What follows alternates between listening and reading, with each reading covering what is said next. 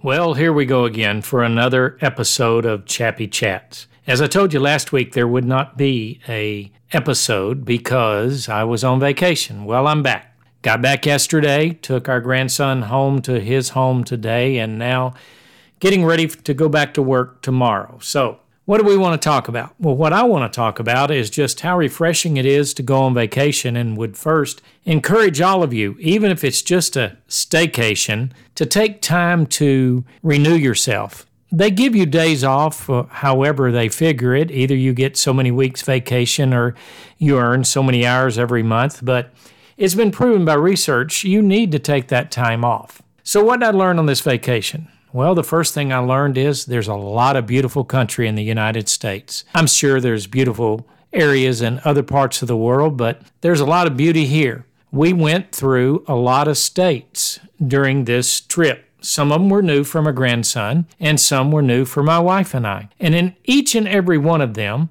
there were friendly people and beautiful places to see. Just how this world has been fashioned and created over time, and however you believe it began and however you believe it's evolved, if you just see this beauty, you can understand that it is magnificent. Whether you're a person of faith like me and believe there's a designer and creator that made it, or it just all happened. However you like to think, it is one wonderful, beautiful place. We went around Lake Superior. We saw the headwaters of the Mississippi. We visited the big city of Chicago, known as the Windy City and the birthplace of skyscrapers. We went into the land of Lincoln and enjoyed seeing all the sites that revolve around President Lincoln.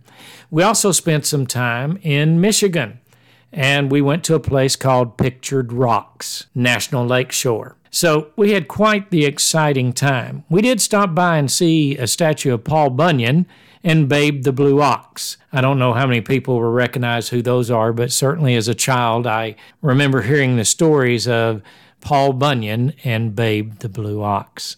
We ate some good food. My grandson wanted a Chicago dog, and so we had one. And what makes a Chicago dog, you may ask? Well, it has to be on a fresh poppy seed bun, an all-meat hot dog. Mustard is the first layer down, then the hot dog. Then you have raw onions, and you have a dill pickle spear on top, and you have what they called a sport pepper, which is really jalapenos, as I would call them. And that was your Chicago dog, and it was really good. The other thing he had to have was deep dish Chicago pizza. And boy, was that good too, he said.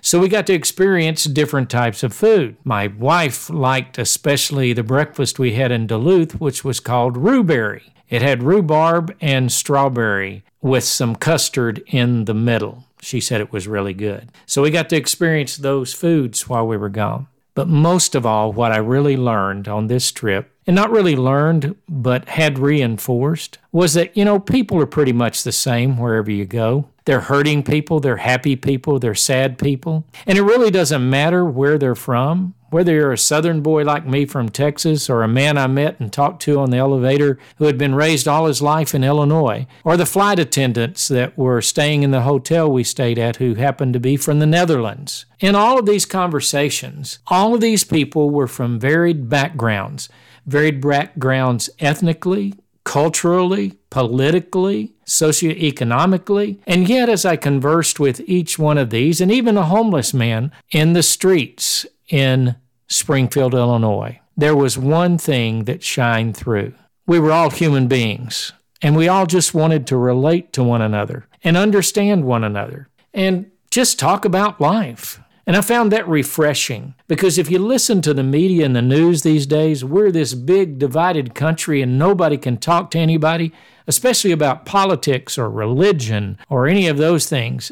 And really, all of those topics came up in some of the conversations had, and nobody yelled at each other. Nobody screamed at each other. We all just enjoyed having a conversation and hearing ideas and seeing what another person thought. And that was really refreshing. One of the neatest people we met was Miss LaShonda. She worked for Big Bus Tours, hop on, hop off in Chicago, Illinois. And she just started sharing her life and asked about ours. And she happened to be a person of faith. She said she had to be a person of faith. She explained she had lost her first husband, who was her high school sweetheart, to being killed in Chicago. And then her second husband, who she was divorced from, was shot in the head because he was involved in things he shouldn't have been, and she just had to get away from him. And she told us about her children and where she lived in her life, and she ended up calling us her family, and we gave a good review for Miss LaShonda. And her funniest thing is,